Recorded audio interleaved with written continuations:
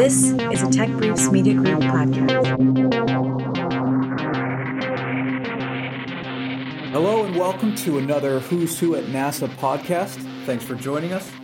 NASA is helping to lead an international effort to upgrade the 4 systems that supply crucial location information. The upgraded ground station will help serve satellites of the future. So today on the podcast, we have Stephen Merkowitz, the project manager of NASA's Space Geodesy project at NASA Goddard Space Flight Center in Greenbelt, Maryland.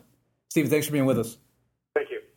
Stephen, so to set the stage before we talk about NASA's International Geodesy project, what is geodesy being used for today?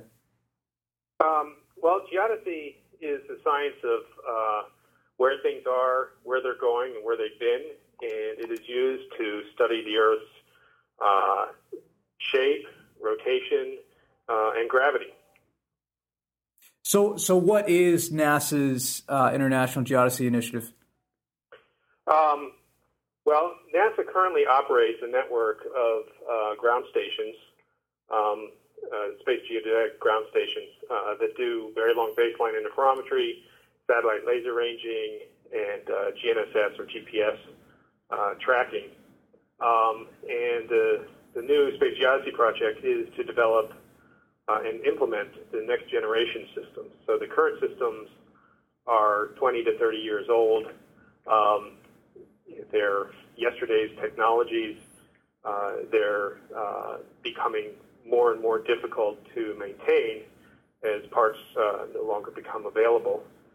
Plus, they don't have the modern capabilities that are necessary to support the next generation of Earth science missions.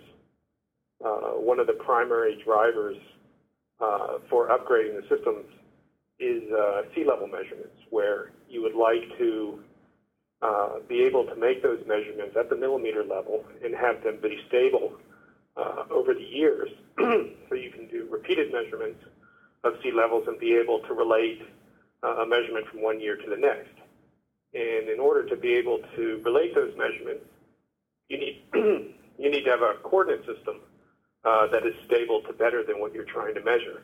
And so if you need to relate those measurements to, say, the center mass of the Earth or to any kind of global map, you need to have a reference system that you can use that is stable over time and relates to the entire globe. And so one of the primary products that come out of these measurements is the International Terrestrial Reference Frame, which is the coordinate system that defines for the whole planet, being able to relate measurements made in different places and at different times.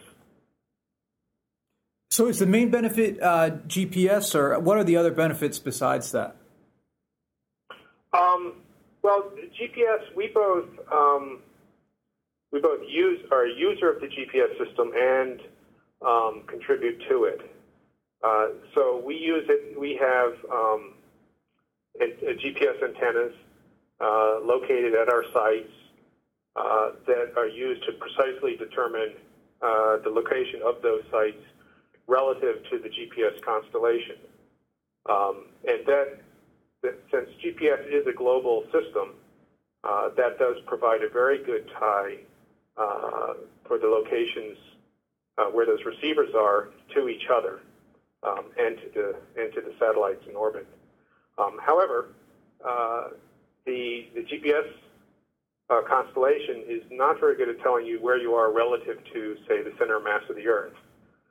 There's also a scale question as to how far away the GPS satellites are at any time, and that's where we provide a connection. So we do satellite laser ranging to the current GPS and their plans for the next generation GPS, as well as the other navigational satellites, such as GLONASS and Galileo, that are coming online now, to provide that tie between the different systems. Mm-hmm. Yeah, that's what I'm interested to as well. What kinds of tools are used to integrate the various measurements? I've heard, is it a vector tie? Does that? Yeah, one of the new aspects of our project is having a more closer to real-time connection between the different techniques at an individual site. Today, with the legacy stations, both the NASA stations and our international partners, a station may have one or two of these techniques. There's very few that have all four techniques operating at once. And at those sites where there is multiple techniques, the survey between them is done very infrequently. Sometimes years go by between surveys. So if you want to actually relate, say, the position of your satellite laser ranging telescope to the position of the GPS antenna to, say, tenth of a millimeter type level, that's very difficult to do if you have to go through a full survey, which is a very expensive process very frequently. So what we're looking at is automated surveys that we can get equipment that operates autonomously that can monitor the relative positions of these systems in real time or on a more frequent basis, that over the time scales in which things actually move around on the ground. When we're talking about this state-of-the-art ground station, can you give me an idea of the other tools that will be at this station and what the tools will do? Yeah. Well, the two big systems that are being developed right now at our prototype station here are the satellite laser ranging system and next generation of very long baseline interferometry. Mm-hmm. It's called VLBI, and the new systems are called VLBI 2010. Yeah, could you take me through both of those, VLBI and the satellite laser ranging? Yeah, so first with VLBI. So VLBI is a system of radio telescopes that observe distant quasars, so astronomical bodies that are very far away from Earth. They're so far away that their position in the sky is relatively stable, so we can use them as a stable reference system, so we can tie in the Earth reference frame to the astronomical reference frame. And we do this by observing these quasars with a number of radio telescopes all over the globe, and we do this with our international partners. So NASA operates a few, but we do need the global community to do this, and they observe them, the same quasar, simultaneously. So in a sense, you can think of all these little telescopes acting together as one big telescope, but you also get baseline information between the telescopes when you're doing the same observation, which allows you to determine the orientation of the Earth in space. Now, the current systems that are operate at very specific radio frequencies. And so when you do these coordinated observations, they all know that they're going to observe at this frequency, and so you can correlate the data from each of them to get out the orientation information that you're looking for.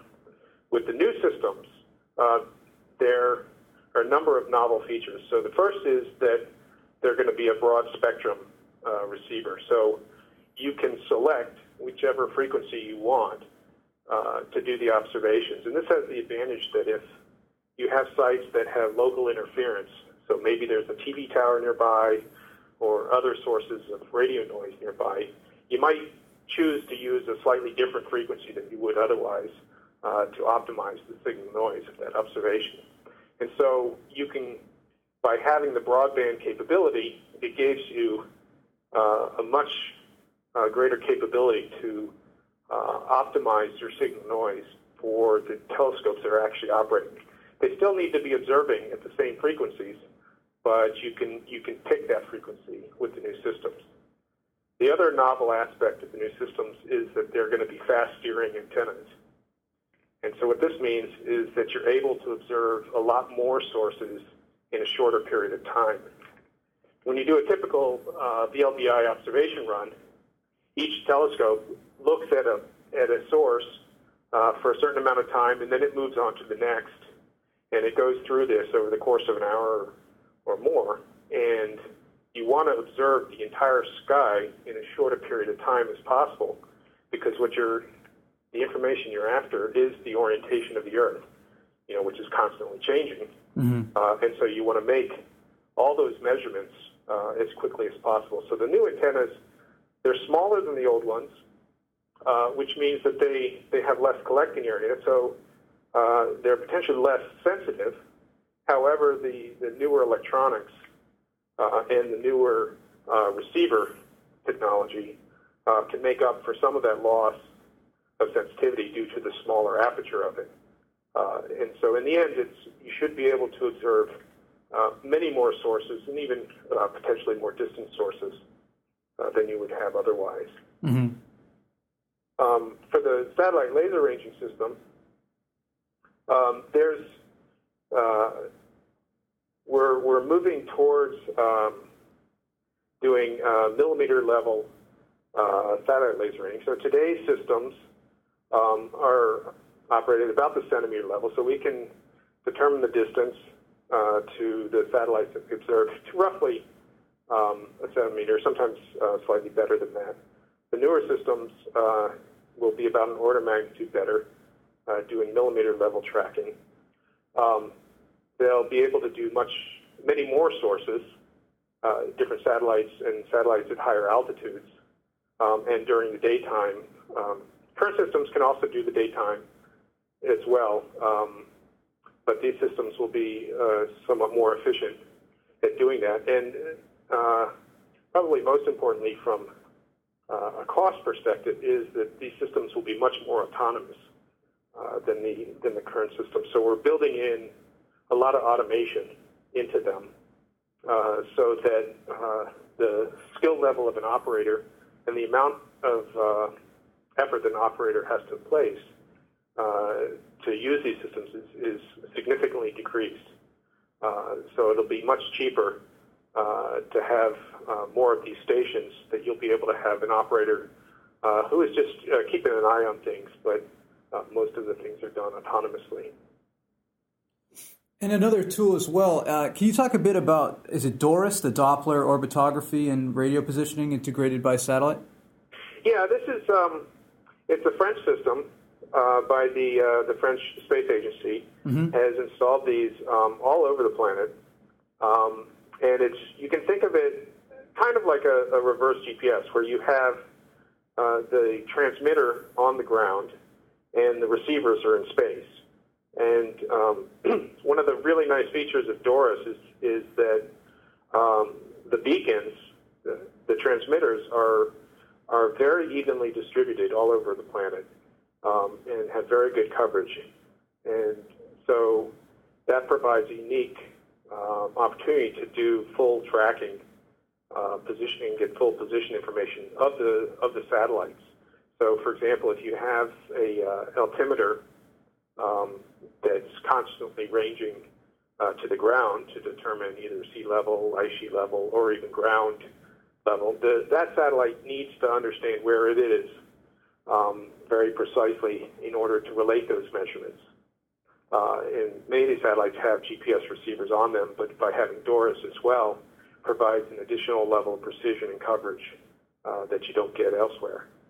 And so including a DORIS beacon at each of these geodetic stations is an important component, because then you can tie in those measurements that you're making on the satellites using the DORIS system with the satellite laser ranging and the VLDI and so on to get a complete picture of the frame.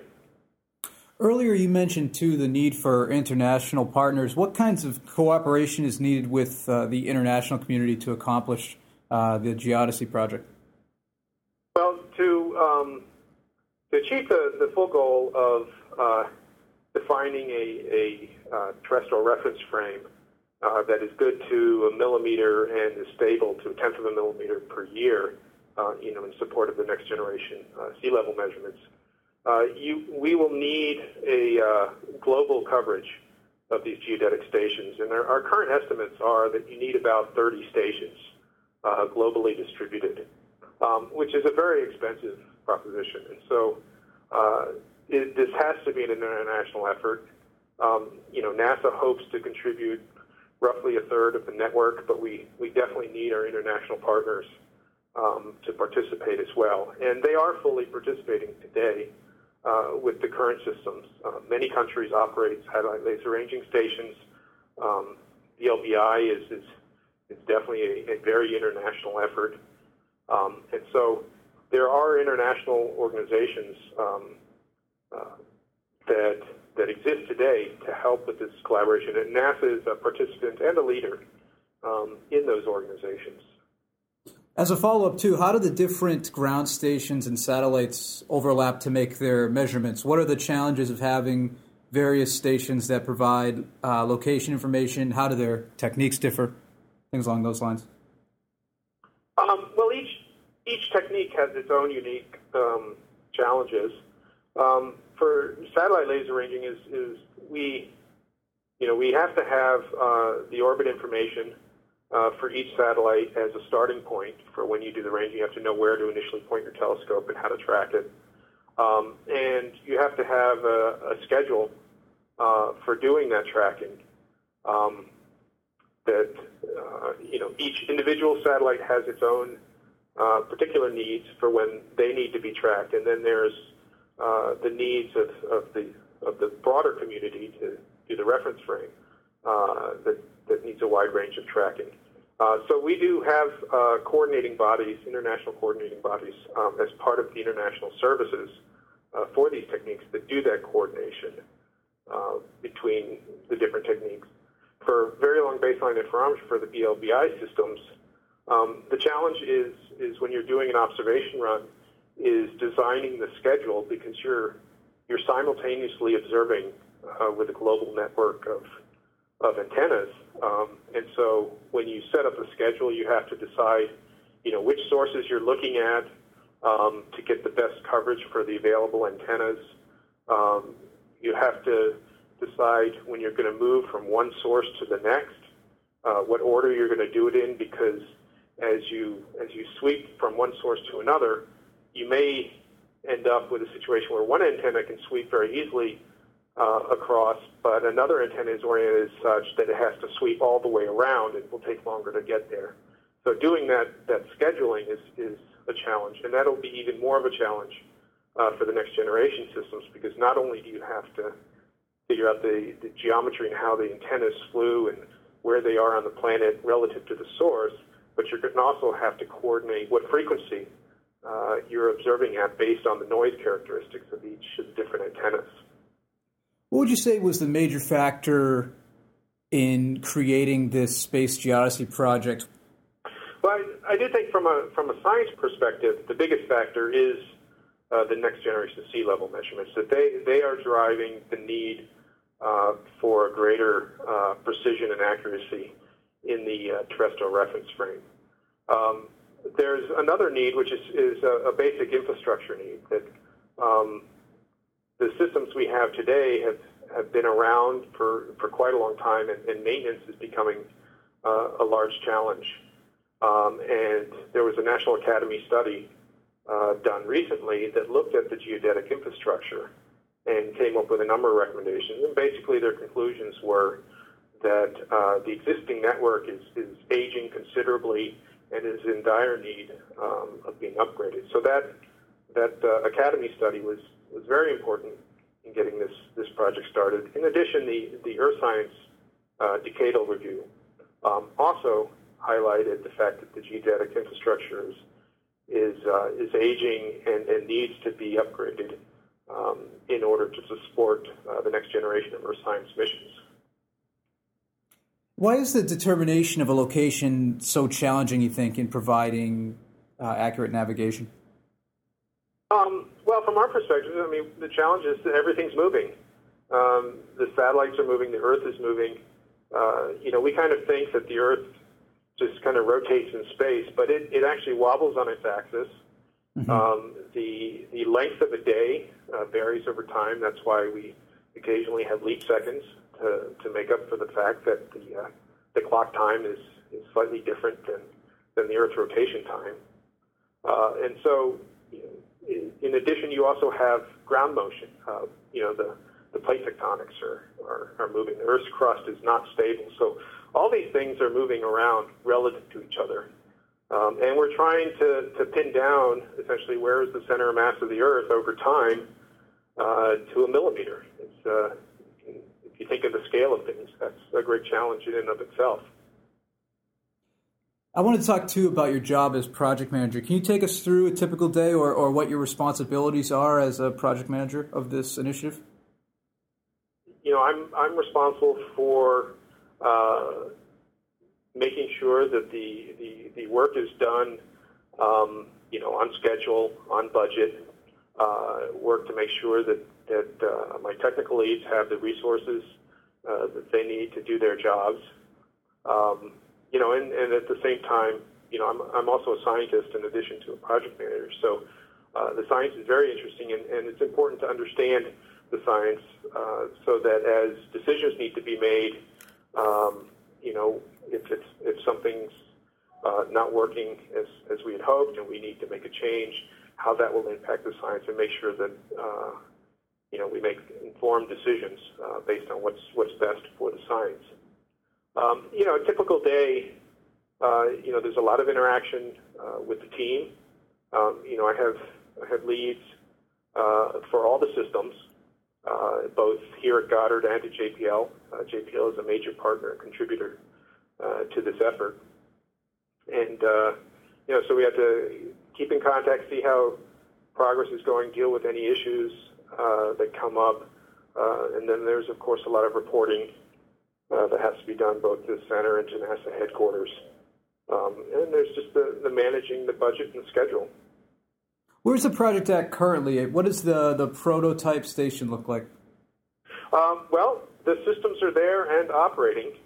The current schedule has us completing the prototype station about a year and a half from now, at which point we will have demonstrated all the systems operating together with the vector tie between them. At the same time, we're also putting together an implementation plan for how we're going to build and implement these systems into new and upgraded stations. But today the systems are operating. There's still a lot of work to be done. They are prototype systems, and there's still some design work. All the major technology hurdles have been met. So right now it's a lot of engineering and assembly, testing, debugging the systems. But we have our satellite laser ranging system routinely ranges to satellites. And last year we had a major milestone where it was able to complete a full range, a full pass of a satellite with no operator intervention. We also use that system routinely to range to the Lunar Reconnaissance Orbiter that's at the Moon. It's a slightly different laser system that's in there, but it's the same basic system that we use routinely for that. From the Very Long Baseline Interferometer, we have the antenna installed, and the detector and the feed horn is all in place, and a lot of the electronics are there, still being debugged. But also with that system, we recently had a major milestone where we were able to do an end-to-end performance demonstration where we did an observation using the Goddard antenna and also an antenna at Westford. And we're able to correlate the data and see what's called the fringes, which is the combined data from the two antennas as the observation. So that was a very good demonstration that the full end-to-end chain is working. There's still a lot of work to be done, a lot of details and debugging, but we're very comfortable that since we do have working systems at this point, that we'll be able to make that milestone of having the station completed a year and a half from now. We've talked about it a bit in this Q&A, but are there any other kinds of investments that need to be made to make this a success? Well, a lot of the investments are looking at partner stations. Mm-hmm. So we've had conversations with a number of our international partners and potential new partners as to where we might develop new sites. NASA currently has a number of partners in South Africa and Australia, Tahiti, and we're looking at those sites as well to be upgraded. But to achieve our goal of NASA contributing up to 10 new stations, we do have to look to new partners, and that's determining how much our partner will invest, whether they simply invest in in establishing the site, building the buildings, the roads, and stuff that are necessary, and NASA contributes the hardware to where some of our larger partners might actually bear the full expense of procuring the hardware. We have to find that balance, and so that's a real question mark in terms of the budget required, is how much we can get our partners to invest so that NASA doesn't have to take on the whole burden. What would you say is your favorite part of the job currently? Well, my favorite part is, I come from a background of precision measurement, and I really enjoy when I go out to the prototype station and see the systems operating, and particularly at night when the satellite laser ranging system is operating, because you can see the laser going up to the satellites, and you see the telescope moving and the laser moving with it, and while you can't see the return light coming back from the satellite, you imagine this light is going up into space, bouncing off a satellite and coming back. We're receiving it and measuring the position of that satellite to millimeters is a very impressive thing. And so I always enjoy going out to the site and seeing the hardware operating. Thanks, Stephen. We at NASA Tech Briefs want to thank you for taking the time to speak with us. It's my pleasure.